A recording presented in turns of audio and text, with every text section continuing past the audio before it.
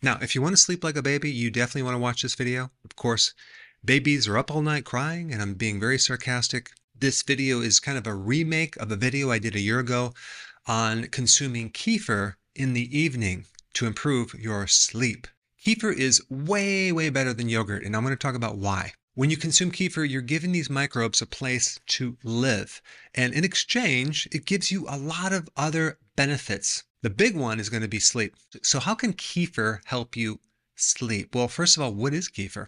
Kefir is a fermented drink. So you have like 5 times the microbes in kefir than in yogurt. Plus, kefir has a combination of both bacteria and yeast, okay? It even has friendly candida. It's not until that candida turns into more of a pathogenic version that it becomes a problem.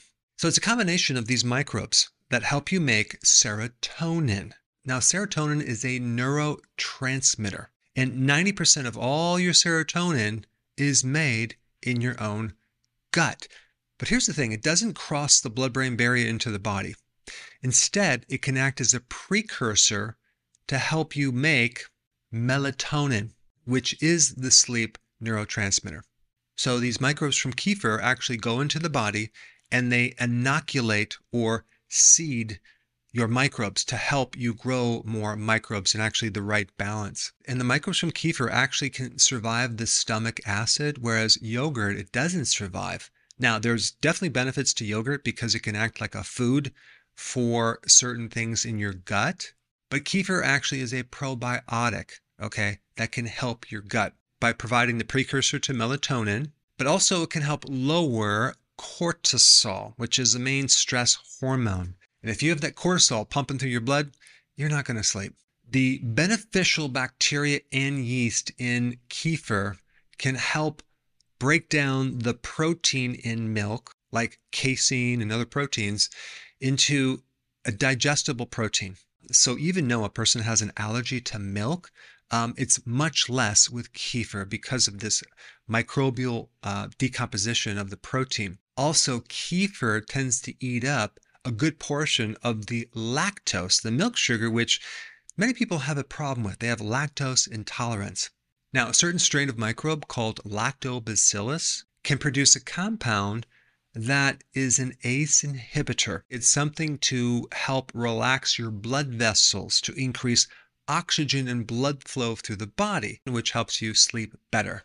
This kefir also makes B1, which is essential for reducing stress, anxiety, and building up your parasympathetic nervous system.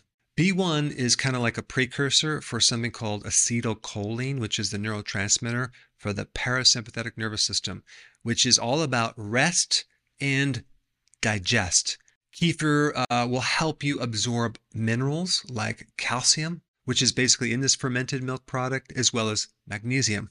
So having a little calcium and even magnesium in the evening is really good for sleep. But in addition to sleep, these microbes in kefir help with a lot of other things too. It can help reduce allergies, asthma, help balance your cholesterol, help with any digestive bloating or constipation, and help your immune system.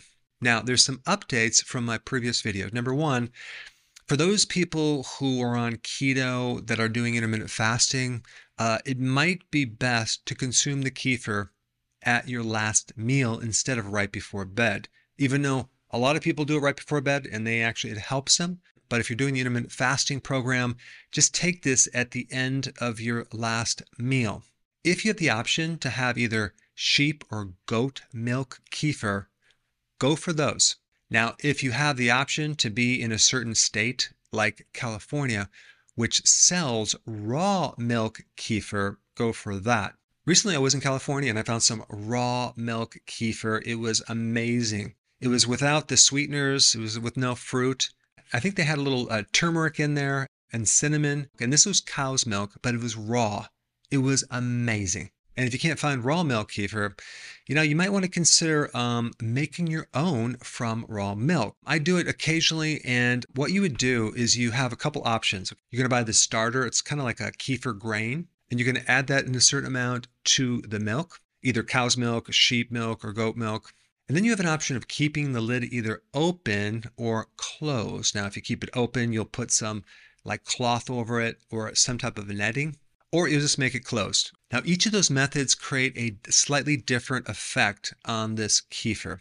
When you keep the lid open, okay, you provide more air, you support the aerobic microbial growth versus the lid closed, which you're supporting the anaerobic microbial growth. And anytime you provide more air to fermentation, you get more of a yeast growth, a hint of sourdough bread, but less sour. Whereas the anaerobic, where the lid is closed, it's going to be more sour because of the lactic acid. So when you go out and get kefir, don't get the low fat, get the whole milk, get the plain version, and you might just find yourself sleeping so much better.